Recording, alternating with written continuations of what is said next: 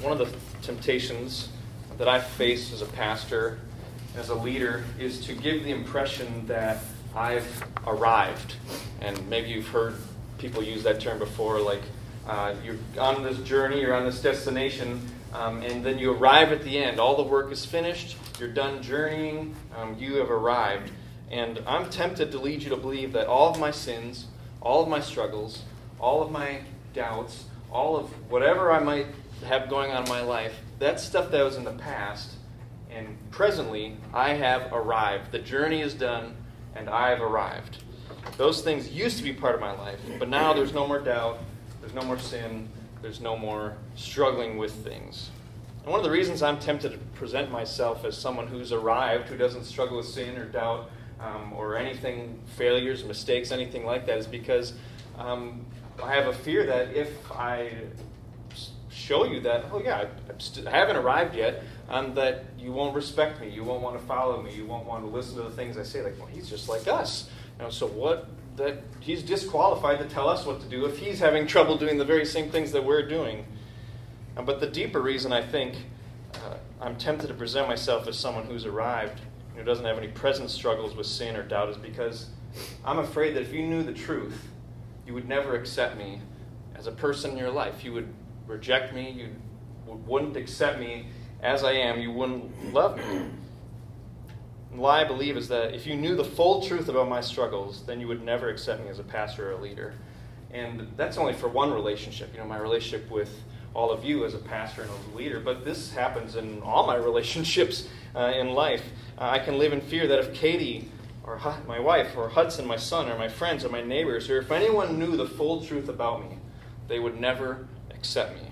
If people knew the full extent of my sin, the full extent of my struggles, they would never accept me. And deep down, whether we can put our finger on it or not, we all live with this fear. And even if you're thinking right now, like, I'm not afraid of that, you have this fear, even if you can't put your finger on it. We live with the fear that if people really knew the truth about us, they would never accept us. You may not even be aware that you're living with it, but unless you have this extremely deep trust in the sufficiency of God's grace to take care of your sin and your failures, and you're totally secure in what God says of you, which I'd imagine none of us are totally secure in that, you have times when you are fearful of other people and whether they will accept you. And we all behave in ways that show we're afraid that others won't accept us, even if we aren't consciously aware, like, I'm doing this because I'm afraid you won't accept me. Many of us would maybe want to say, like, I'm not afraid of other people. Like, I'm confident. I'm not afraid of people. I do what I want. But sometimes that's even a symptom of being afraid of other people, because we're so afraid of what they think that we've closed ourselves off from them and try to be confident in just who we are. Even if we won't say we're afraid of others, won't accept us, we act like it. So here are a couple ways this fear can show up in our lives, and it's kind of hard to. I think a lot of times it does reside at this deep level of us, and it's kind of hard to actually get down to the root. It's like several layers deep, but here's a couple ways this fear shows up in our lives. When we've hurt someone, we don't go to them and admit that we did something wrong or hurtful. That's one way the fear of other people accepting us shows up. Because if I go and tell them, hey, I know I did this thing wrong, I sinned against you, I hurt you, and now they're aware of it. Maybe they're aware of it the whole time, and you know they're aware of it, but you're afraid to go talk to them and hash that out. Or maybe you're afraid to bring it to their attention, like, I've had some bitter thoughts towards you. I've had some angry thoughts towards you. And now they know that you had this thing, and you never talk to them. That's because we're afraid they won't accept us if we do talk to them. So, think to yourself, when was the last time that you're like, I know I hurt this person, and you went to them and talked to them? And I'd imagine that a lot of us maybe can't place the last time we did that. And that's because we're afraid that if we talk to them about it, they wouldn't accept us. Another symptom is that instead of owning up when we've done something wrong, we hope nobody notices, or that they'll forget about it, or we try to make it up to somebody by doing good things. If you do something wrong in front of other people, or whether it's one person or a group of people or your family, and it's like, oh, that was really stupid, or like, that was really hurtful, I shouldn't have said that thing. And it's like, maybe nobody noticed, or maybe nobody will remember, or maybe over time they just won't remember, and I won't have to deal with it because I'm afraid that since they noticed this thing I did wrong, they're not going to accept me. Or a final way that we show we're afraid that people won't accept us is when we think we're always right, and the other person is always wrong. Which is probably when we're in the worst state of all, because we're not even willing to admit that we might have done something wrong, but we've gotten so used to defending ourselves or blaming others or justifying our actions that we actually think we're always right and everyone else is always in the wrong, and actually the problem is with them and not with us. And all of these are ways of hiding, and we can do them unconsciously, not even realizing it. And we can get in patterns for so long that we don't even realize, I'm afraid of what other people think of me, but it's layers and layers deep. That fear is layer and layers deep that we don't even know what's going on. And so I wanted to do a little bit of brainstorming on our whiteboard. What are we afraid of? What are we afraid will happen if people know the truth about us? And specifically, we've been talking about the truth about us, that I've messed up or I've wronged you or I've done hurtful things. What are we afraid will happen if people know the truth about us? And I've talked about not accepting us, but what are some ways that might be expressed, not accepting us? What are we afraid will happen if people know the whole truth about us? If it was all on display. Maybe judged. Judged? So, judged in a negative way, like condemned maybe, or? Yeah. Judged. Closed out of a group? Oh, we got closed out, isolated, kicked out.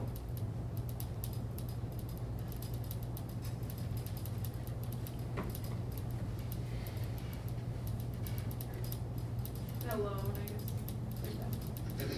Kicked out, alone.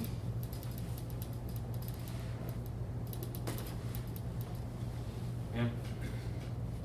Blocked from something we want. Blocked. That might be, if people knew this, then they wouldn't let me do X, Y, or Z. Yeah. Maybe disqualified would be another way to put that.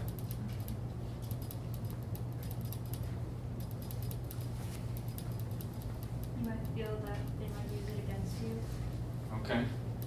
If you knew my deepest, darkest secrets, you might use it against us. You'll bring it up later. Maybe you're nice to me now, but you'll bring it up, or you'll use it against me behind my back or in front of me, throw it in my face. Or you might feel that people might be appalled by your secrets.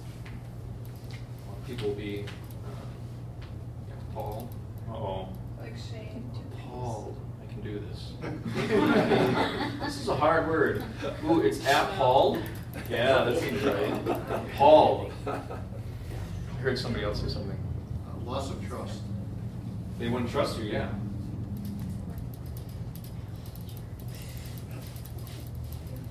Maybe if it's a situation where you're going to ask for forgiveness, like fear that they will not forgive you. Okay. Like if you've wronged someone. Fear they won't forgive. Yeah.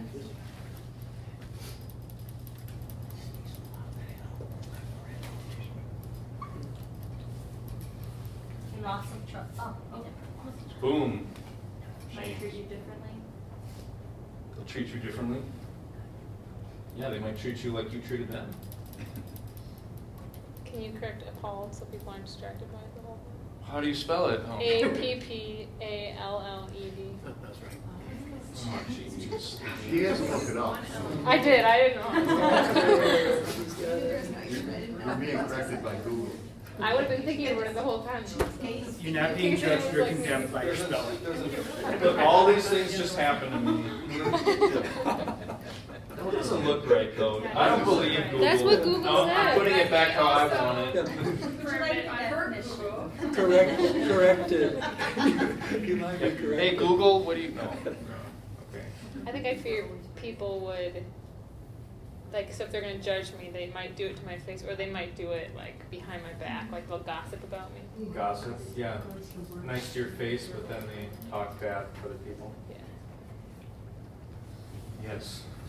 So we could maybe put more things, but these are things we're afraid of will happen if people knew the whole truth about us. If it was just people could scroll. What if your Facebook page didn't just put the things on that you want on there, but what if it had everything about you on there? It's always updating people on how you're feeling, what you're thinking, what you're doing, and it wasn't just here's the sweet salad I just ordered, or whatever it is. It's what if it was all this stuff? And this week, we're in our final message of a 4-week series that we've called For Us, Enjoying God's Forgiveness Through Jesus.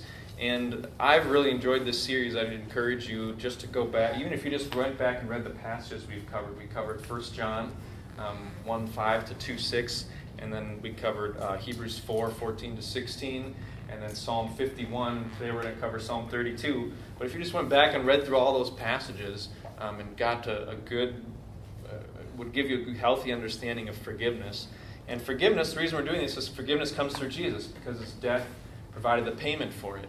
And we just finished Easter, and at Easter we're remembering that Jesus died, and he was resurrected. And between Jesus' death, and he says, I'm going to want to send you, he tells his disciples, I'm going to send you into the world to proclaim forgiveness, but you have to wait for the Holy Spirit. So actually next week we're going to start a series on the Holy Spirit. Next week marks the time when the Holy Spirit came. They had to wait 50 days. But in between then, we're thinking kind of with the original disciples, like, what did Jesus' death mean? What did it mean that he paid for sins? What did it mean that he paid the penalty for them? And forgiveness always comes at a cost to the one that's giving it. Because instead of making somebody pay you back for the wrong they've done, instead you are paying the wrong yourself. You're paying the debt. And God took upon the payment himself, the cost of it himself, the debt himself, by dying. That was what it cost him to send Jesus, and he died in our place. And so even though there's plenty of reasons that God should be against us, when we trust in Jesus, God is for us. And so I've said at each message, if you remember one thing as a theme for this message, is God is for you, not against you. If you've trusted in Jesus, there's nothing left no reason that God would be against you. He's God, he's for you. But we often fail to enjoy God's forgiveness. So often we keep our sins in the dark. We keep them hidden. We keep them from God. And we hide them from God and others. And the reason is because of all these reasons we wrote down on the whiteboard together. That if God or others knew the full truth about us, if God or others knew all the wrongs we did, all the ways we act selfish, all the ways we sin and hurt other people, this is what would happen. This is what God would do. This is what other people would do. And so we keep them hidden. And one of the big themes in this series I've seen over and over again in all these passages is that God invites us, bring your sins into the light so you can have a real relationship with me. It's the only way to relationship with me. Bring your sins into the light so you can experience healing and forgiveness and life. And so I can cleanse them and take them away from you. God invites us, be open and honest with me about what you've done wrong. But we're terrified that if God really knew the truth about us, he would never accept us. He would reject us. And so often we keep ourselves from enjoying God's forgiveness. And my hope as we close the series in Psalm 32, it'll help us with this, to cultivate in us a desire to bring our sins to light, because it talks a lot about feelings. What does it feel like to hide our sins? What does it feel like to bring them into the light? And so the big idea for Psalm 32 is this: not hiding our sin from God is the way to acceptance with God. Not hiding our sin before God is the way to acceptance with God. And I highlighted these two words, bolded them, not hiding and acceptance, because we usually live and believe the opposite thing. I need to hide my sin. If God ever found out about this, he would never accept me. But the Bible tells us the exact opposite is true. Not hiding our sin from God is the way to acceptance with God. Psalm 32 is written by a man named David. He lived about 3,000 years ago in 1000 BC. And David was considered the greatest king Israel ever had until Jesus came along. Every king after him, it was like, I hope they're like David. And the way that God described David is as a man after God's own heart. God himself said that. This is a guy after my own heart. But as we saw last time, Psalm 51, David was far from perfect. I mean, he committed adultery. He plotted somebody's murder. Covered all this stuff up, and he didn't even flinch at it. He wasn't even worried about it. He was just doing his thing. He's like, sweet, now this gal I committed adultery with can be my wife, and it's all taken care of. And he doesn't even realize it until a prophet from God comes and brings it to his mind, brings him aware of this reality. And David was not a perfect man, even when he's described as a man after God's own heart. And this is good news, because that means we can be like David. Because David, it's like if God can forgive David, he can forgive any of us. If God can forgive Paul in the New Testament, who was murdering God's people, he can forgive us. And so David teaches us how we can be men and women after God's own heart, which doesn't mean being perfect. It means something different. And so let's take a look at verses 1 and 2 of Psalm 32 to start off. David writes this: "Blessed is the one whose transgression is forgiven, whose sin is covered. Blessed is the man against whom the Lord counts no iniquity, in whose spirit there is no deceit." And David goes on a little bit of a journey in this psalm, and he starts at the end. He starts where he ends up, which is this feeling of, man, I am blessed. God has given me a gift. God has blessed me. And there's some ways that the little hashtag blessed thing that we do, and you're like, oh, so blessed, everything just so great, sitting on the beach or whatever it is, or like I got the day just went how I wanted to, and some of that is like, okay, there's a gift from God there, but David is talking, he's happy about something else, and blessed, some of the other translations, other Bible versions uses the word happy, which that can also be a little bit confusing in our culture, because it's like happy is this thing that goes very up and down. But David's talking about something that he's received from God. God's given him this gift, and he recognizes, like, this is a blessing. This is a gift from God. It's something I don't deserve. God has given me favor. He's given me privilege that didn't come from me. God has bestowed blessing on David. And David is the receiver, and God is the giver. And he's saying, I am blessed is the man whose transgression is forgiven. So there's three phrases he uses to describe the gift, and three kind of like words that describe what he's done wrong. And the three words for the wrongs he's committed are transgression, verse 1, second half of verse 1, sin, and then verse 2, the first half, iniquity. Transgression, sin, iniquity. And these are three words that are used over and over again. We saw them in Psalm 51, but these three words cover a range of seriousness of sin and different kind of like shades of meaning. Think about like Venn diagrams that have like overlapping. So they have some things in common, and in the middle it's like things done wrong against God, and then they have different like shades of meaning and how these words work. So transgression is breaking trust with God. Or another way to think of it is saying no to God's commands. It's like, God, you know exactly what you're supposed to do, and you say no and do it go the other way from that. Well, that's like the most serious one. Just kind of telling God, like, well, buzz off. I don't really care what you have to say. I know what you're saying. I'm just going to do the opposite. Sin is moral failure. It's missing the mark on living how God commands us to live. It's missing the mark living how God commands us to live. It's doing things our way instead of God's way. And so you can see how these overlap. Iniquity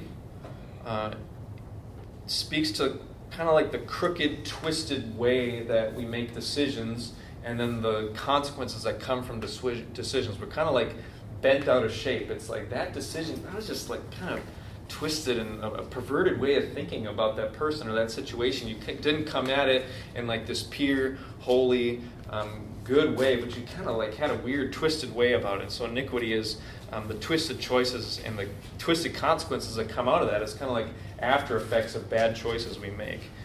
And then he uses three words. He has all these in his life, which is good for us to know, because we don't have to be like, okay, I have a sin that's just too bad for God to forgive. David's like all three. Any kind of sin, any kind of wrong, any kind of transgression, iniquity, sin, any wrong you can think of, he's like, I am blessed. Because why? He says three things. I'm forgiven, I'm covered, it's not counted against me. In those two verses.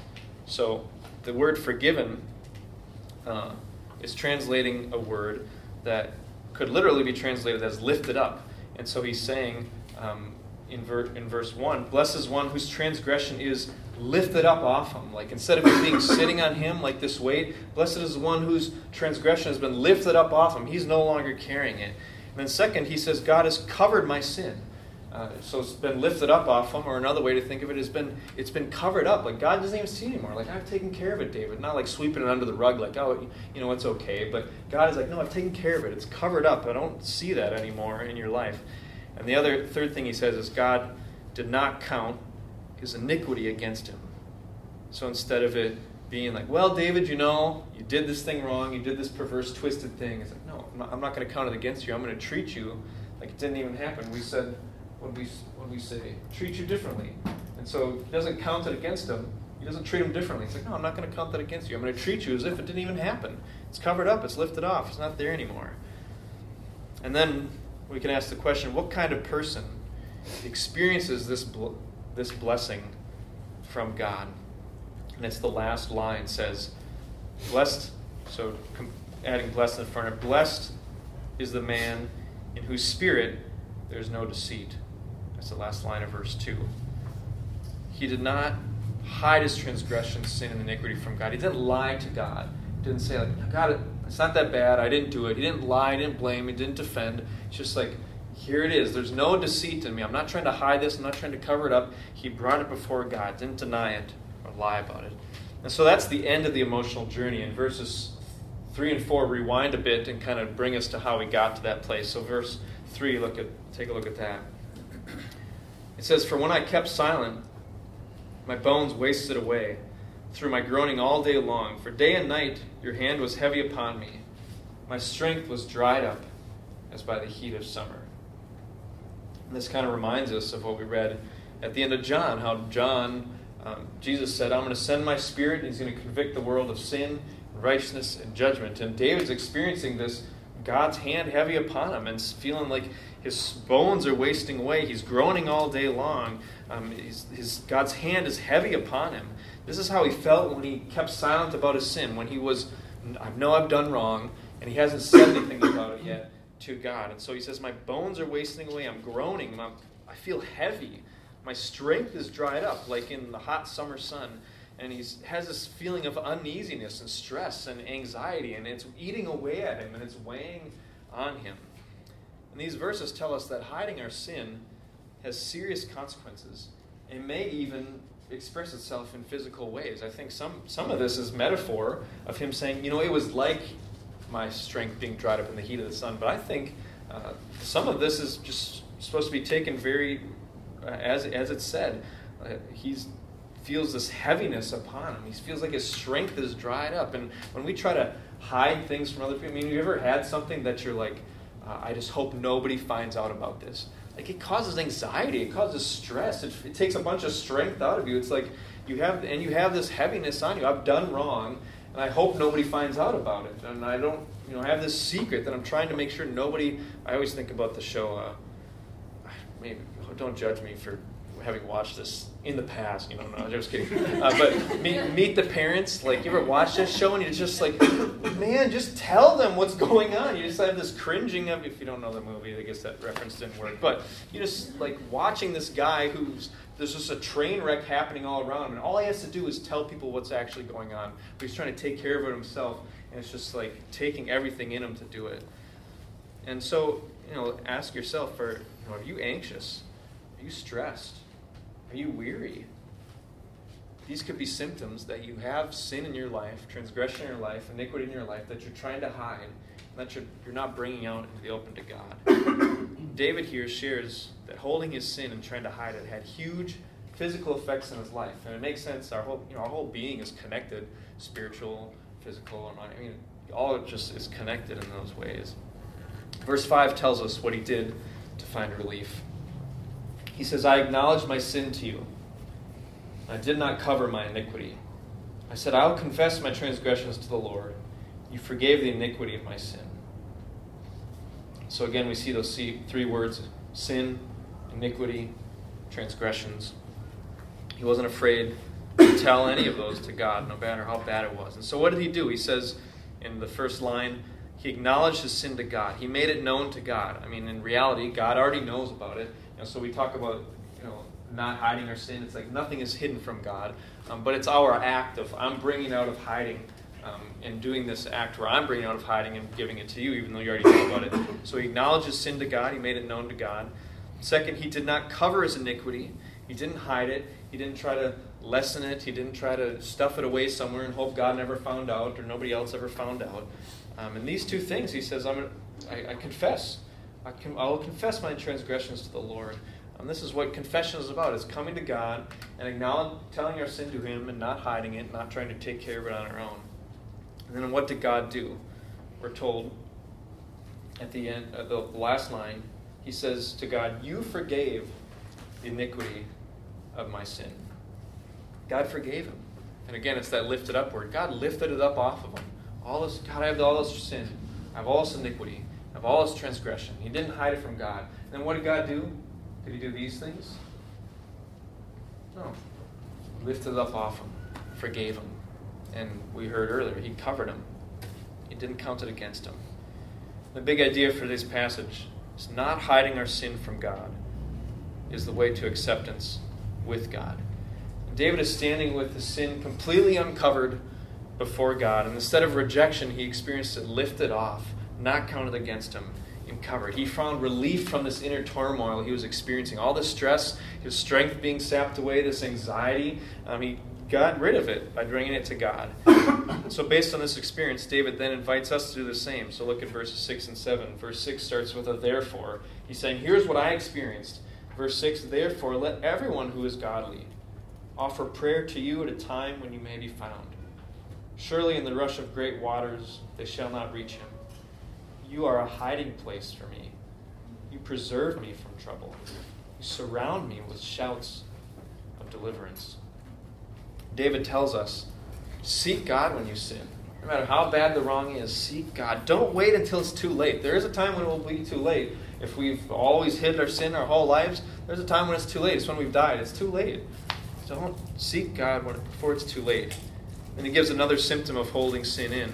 It says, feeling like waters are rising up around us and we're drowning. He says, surely in the rush of great waters, they shall not reach him. Feel this feeling of things are just, everything's connected. When we sin, things we can feel like we're drowning. Like I've got this thing that I'm just trying to hold back. It's like these waters are rising up to my neck. And he's like, that goes away. And there's consequences to our sin. He's saying those won't overcome me either. And look what he says about God in verse 7. You are a hiding place for me. When David didn't hide his sin, God became a hiding place. It's like we try to find a hiding place for our sin. I'm trying to stuff it off in some closet in my life that no one will find. When we try to hide our sin, it causes all that stuff David was talking about. But when we don't hide our sin before God, he becomes our hiding place. It's not just like God's like, okay, I'll hide this off somewhere so nobody else finds it. It's like God himself becomes our hiding place. It's this sense of like, if Hudson, my son, did something wrong, he can't at this point, he can't talk, but he did something wrong, and he comes to me, he's like, Dad, I did this wrong, and instead of responding with all this stuff, it's like, come here, embrace him, like, yeah, thank you for talking to me, like, I become his hiding place. In the same way God embracing us, he becomes our hiding place, because like, God brought this to you, I didn't hide it. He doesn't say like, okay, well, try better next time. I knew about this for a week. What took you so long? It's like, no, he becomes our hiding place, embracing us, taking us in. And David, when he brought his sin to God, he found safety. When we hold sin in, we're scared. Who's going to find out? Like, there's trouble all around. We need to defend ourselves from the accusers. If anybody who might find out, might be getting close to it, I got to defend myself. And if they discover it, then I'm going to really defend myself. We're afraid that if we show how sinful we are, we'll be rejected. But when David brought his sin, didn't hide it, that's when he found safety. And I love the image at the end of verse 7. He says, you surround me with shouts of deliverance. As Jesus paid the penalty for our sin. We can be delivered from the penalty of our sin because Jesus paid it. And so now, once David doesn't hide his sin, God fully embraces him, and now it's like, these shouts of deliverance. You're delivered from this, David. You're delivered from this. You brought this to me, and now you are delivered. I've paid for it. I've lifted it off you. I don't count it against you. I'm covering you with it. And there's these shouts that you've been delivered from the penalty for this. Verses 8 and 9 continue the theme of instruction. And these verses sound like God speaking to us, telling us he wants to guide us in how to respond. And perhaps David, this is kind of what he heard from God, and so he put it in this psalm of like, okay, I've just shared my experience. And then God said this to me. Verse 8 says, you take this as God's voice speaking to you. I will instruct you and teach you in the way you should go. I will counsel you with my eye upon you. Be not like a horse or a mule without understanding, which must be curbed with bit and bridle, or will not stay near you. God wants us to stay near to him. He wants to instruct us and teach us. He forgives us when we sin. We saw in Psalm 51, though, and at the end of John 21, that God doesn't, his job isn't to just forgive us. My job is to do stuff wrong. Your job is to forgive me, and I just get to come and hit the buttons, and then you plop out, that's a better word. You plop out forgiveness onto me, and this is kind of our relationship, God. Like, you give forgiveness, I do stuff wrong, and that's how it works. God wants much more than that from us. My relationship with anybody, our relationship with anybody would be non-existent if the only time we interact with them is when they were coming to us for forgiveness. Like, just, it's not a relationship. And God wants more than that. It's like, okay, you've come to me for forgiveness, and I've lifted it off you. Don't count it against you. I've covered it. And I want to teach you how to not do this again. I want to teach you how to be free of this, not just the penalty of it, but I want to free you from the power of it as well. I don't want you to keep falling into these same ruts, David. You'll put your name in there. I want to teach you. I want to instruct you, God says. And it says, don't be like a horse or a mule, which doesn't stay near unless it's curbed with bit and bridle, which is telling us, don't be stubborn and resistant to God. Don't act as if it's just his job to forgive us, and then it's like, God, please don't meddle with my life. You're just here to forgive me. I'm going to do what I need to do, and I'll come to you when I need the forgiveness. No, God, we're supposed to welcome him into our life and open ourselves up to him. And in this psalm, David is trying to teach us wisdom. And so you can ask yourself, do I want to be a wise person or a foolish person? A wise person doesn't hide their sin from God. A foolish person hides their sin from God. A wise person is responsive to God's guidance. A foolish person is stubborn and resistant. We need to ask. It's so simple. What I find remarkable about a relationship with God is it's extremely simple, but it is not easy because it's counterintuitive to the way that we normally want to act. Here it is. Here's how can you have a relationship with God where you have joy and relief and all these things David experienced, blessing? Don't hide your sin. Oh, that's pretty easy. But why do we have such a hard time doing it? But we ask ourselves, do I want to be a wise person or a foolish person today? If I want to be a wise person, I won't hide my sin from God. I'll bring it to him. Verses 10 and 11 wrap up the journey with joy.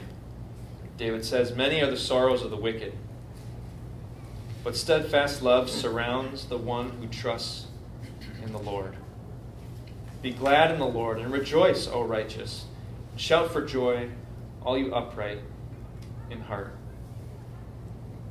It's just a side note. I think sometimes as Christians, and even in the culture at large, there's kind of this negative view of the Old Testament, like God's kind of grumpy and he's like a jerk and he's just mad. And thank goodness Jesus came because he was all about love and grace and mercy. Psalms like this teach us that it's exactly the opposite of what these people, David was experiencing 3,000 years ago. He's experiencing a God full of grace, full of mercy, who is generous with his forgiveness and is totally ready to dispense it as when David comes to him humble and asking for it. And we're thinking about, like, well, in the Old Testament they had to be perfect, offer enough sacrifices, keep the laws enough, and then maybe God would love them. That is exactly the opposite of what the Old Testament shows us, especially Psalms like this, 32, Psalm 51 that we saw before.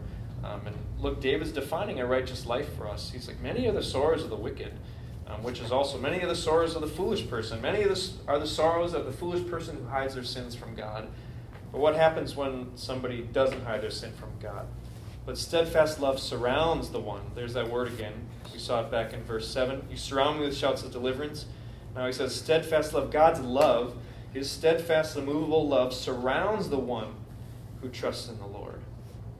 He says, be glad in the Lord and rejoice, O righteous, and shout for joy, all you upright in heart. And so to be righteous in the Old Testament and ever is always by grace alone, through faith alone. That's how it's always been. And David, he's saying, like, hey guys, I've sinned, I have iniquity, I have transgression, and look what I found from God. He didn't account it against me. Which, you know what that means? If he doesn't count his sin against him, how's he counting him? He's counting him as righteous. He's counting him as if he had never done it, as if he's innocent, as if he's blameless. And he's saying, like, if you want to be righteous, seek after God's heart. Come and bring your sin to him. Do not hide your sin from God. That's the way to acceptance with God. And the upright in heart. And the the psalm is so, I found it so moving because he's so emotional. I mean, he's talking about all this turmoil inside of him when he was hiding his sin. And when he brought it to him, there's all this relief, there's all this protection, there's this joy, there's this steadfast love. It's just like these really great pictures of what he experienced. And we usually believe our big idea is not hiding our sin from God is the way to acceptance with God. But we usually believe and practice the opposite. Hiding my sin from God is the way to acceptance with God. Now, isn't that true that we often kind of hide or hold our sin in, or we try to deal with it on our own, or we might even do it with each other. Hiding my sin from other people is the way to acceptance with them. And that, I mean, sometimes it's not acceptance if you're hiding it for them to love you. But we have to be careful. Not everyone does accept our sin when we accept us when we expose our sin to them.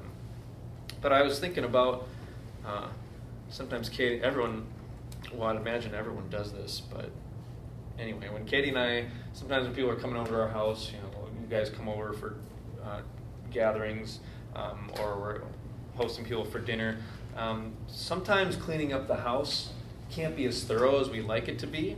And so little piles of things get shoved off in some room, and then we close the door. That's Mitch's office. You can't go in there. And in reality, there's these weird piles of what is, if somebody went in there and be like, this is Mitch's office, huh? Looks interesting. Or, some cupboard.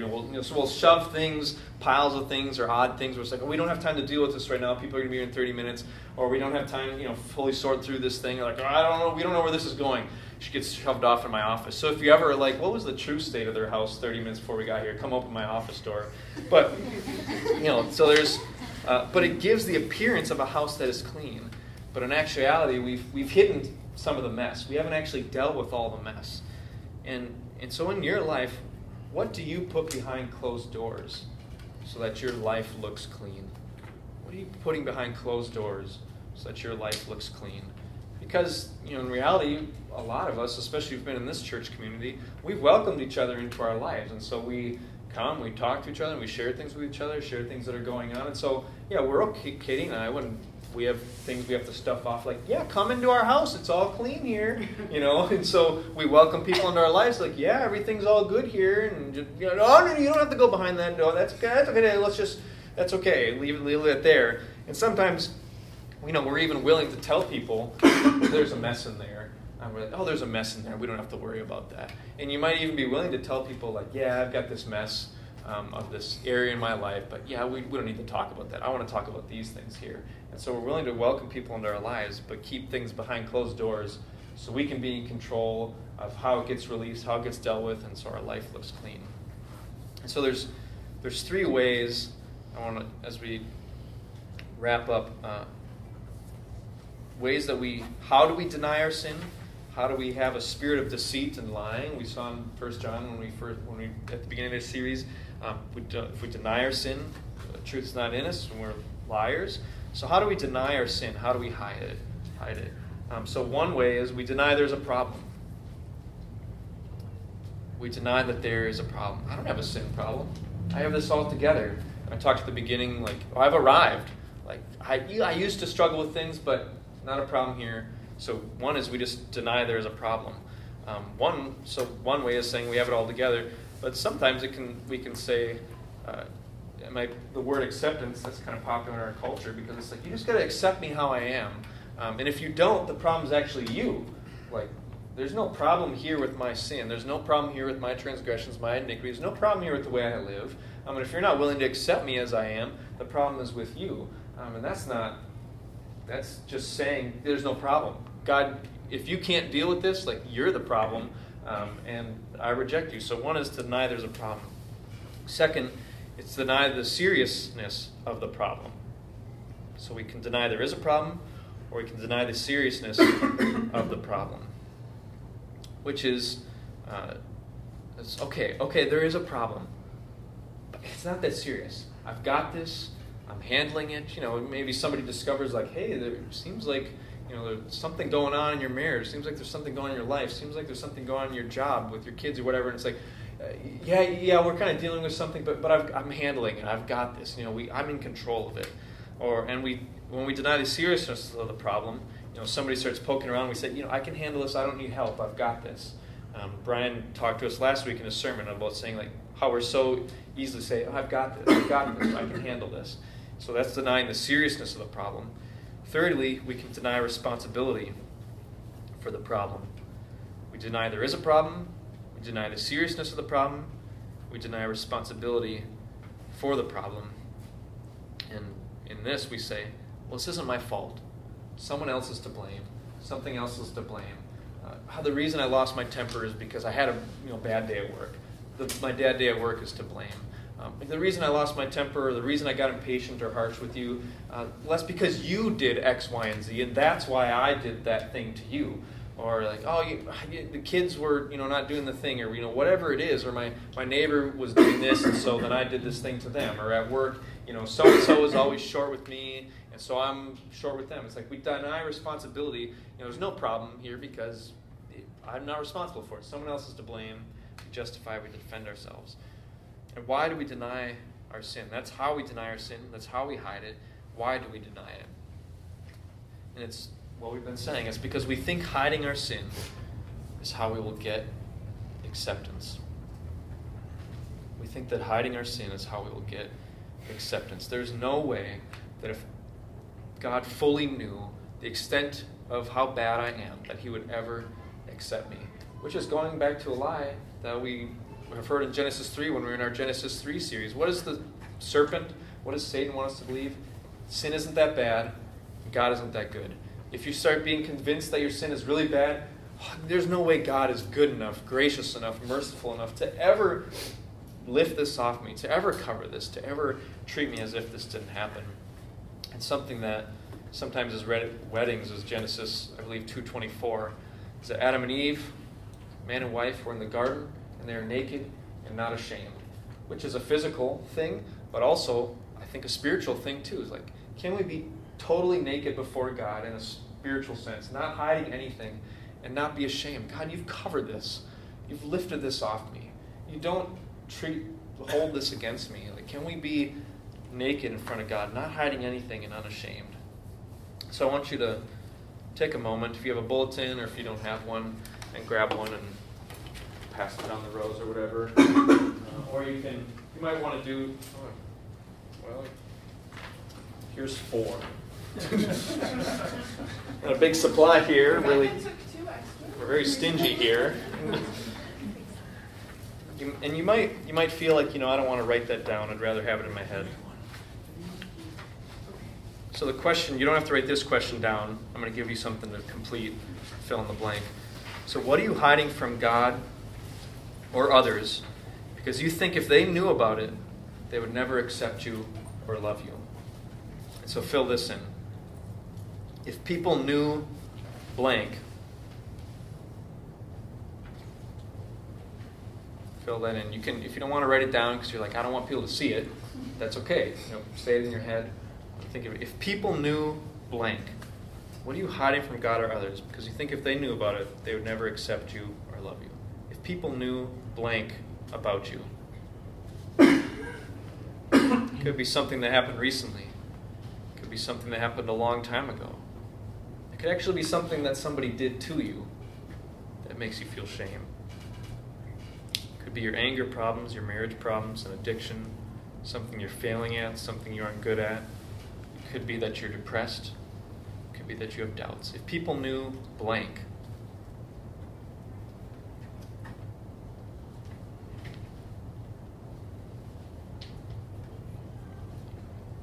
now the second half, complete this. If people knew blank, they would blank. Could be one of these things we wrote down earlier. Maybe it's all of them. What are you afraid people will do? If people knew this about me, they would blank.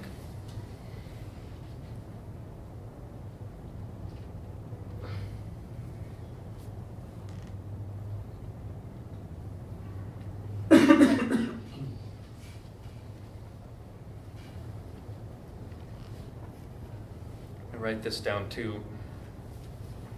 How would it feel for someone to know that about you and love you just the same? How would it feel for someone to know that thing about you you don't want anyone to know and love you just the same, as if it never happened. If they covered it, lifted it up off you, didn't count it against you, didn't treat you any differently.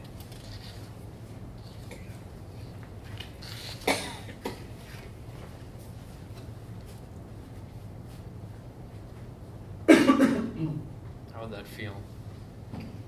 And I think the words that come to my mind are similar to David's. Man, that would feel relieving. That would feel freeing. That would make me feel so much joy. This is what God wants to do for us. Fruit of the Spirit. Galatians 5. Love. We feel so much love. There's so much joy. Oh my gosh, I can't believe you accept me and love me, even though you know that horrible thing about me. I feel so much peace. I was so anxious about it. I feel so relieved. Not hiding our sin from God is the way to acceptance with God. And last week we talked about this. So if you weren't here, you're probably like, what in the world? You've probably been guessing the whole time, didn't hear a word I was saying. But that's okay. Lesson learned. But we want to hide. Last week we talked about when we confess our sin to God, He makes us white as snow. He doesn't have this file cabinet of all the junk we've done wrong. When God goes into the file cabinet of our lives, it's white as snow. If you've been forgiven. And it sounds too good to be true. How is that possible? I've done too much. I've done too bad. How could I be white as snow? And I wouldn't even believe it unless the Bible said it. Because I have a hard time even saying that this is true. That your life, the record of your life, could be white as snow. That's what the Bible says. White as snow. If you've been forgiven. That's when God thinks about. So we think of it as like, I've got so much. I need to hide it. I need to keep it hidden. I mean, but the issue is, you guys all saw this up here. Like, people can see it in your life. It's like, there's like a file cabinet in your corner. What's the deal there? Is that like all the stuff you've done wrong? What? You can see that, It's like, we can all see. If you look at anybody's, life, you can be like, I can see you got junk in your life. I can see that you're messed up. I can see you're not perfect. You sin. You've wronged. You fail at stuff. And we can all see that when we hide stuff, this is what we look like. We walk in and it's like, what's that? It's like we all can see file cabinet stuff in each other's lives. But the truth is, before God, when we uncover it, it's not like God's like, woo! I'm going to have to get another closet to put with the rest of the file cabinets I got on you. No, He's like, okay, let me lift this up off you. And then God Himself, let me cover this, not to bring it up later, but I'm going to take care of this. I'm not going to count this against you. It's just gone. And it's like, God, but don't you have so much against me? No, it's white as snow. I'm not counting that stuff against you. This is not how God responds to us when we bring our sin to Him, humble, broken, wanting to be forgiven of it. We get acceptance with Him. As we think as a community, how do we become a community of acceptance where there's no hiding? Our relationship with God is broken when we hide from Him. And our relationship with one another is broken when we hide from each other. And one of the reasons that we do hide from people is because we do have a hard time with not keeping a file cabinet of wrongs that other people have done against us. And we're bitter about it. We treat them differently because of it. But when we experience that acceptance and forgiveness from God, we realize, wow, God has taken so much away from me. How could I hold my dinky couple files on somebody else of like, you did this thing to me a couple of years ago and it's in the file. Here's my piece of paper on you and I'm holding it against you. And then God's like, okay, yeah, but I don't hold any of that against you, so why hold it against your brother or sister or somebody else? But if we don't have to hide it from God, we don't have to hide it from others. And we can be safe with God, we can be safe to each other, and we can be a community where we're experiencing the full acceptance of God vertically and giving that out to one another horizontally. Let's pray.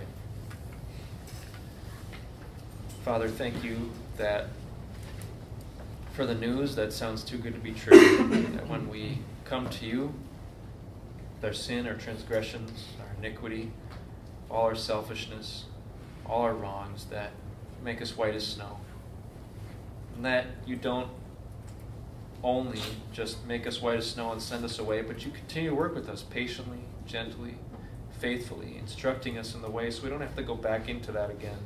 That you free us not just from the penalty of what we've done wrong, You free us from the power of it as well. And more, you're making us free from its presence in our lives. So, Father, would you help us to live in light of the good news that we do not have to hide our sin from you, that we are fully accepted, even though we are so fully broken, so fully sinful. In your Son's name we pray. Amen.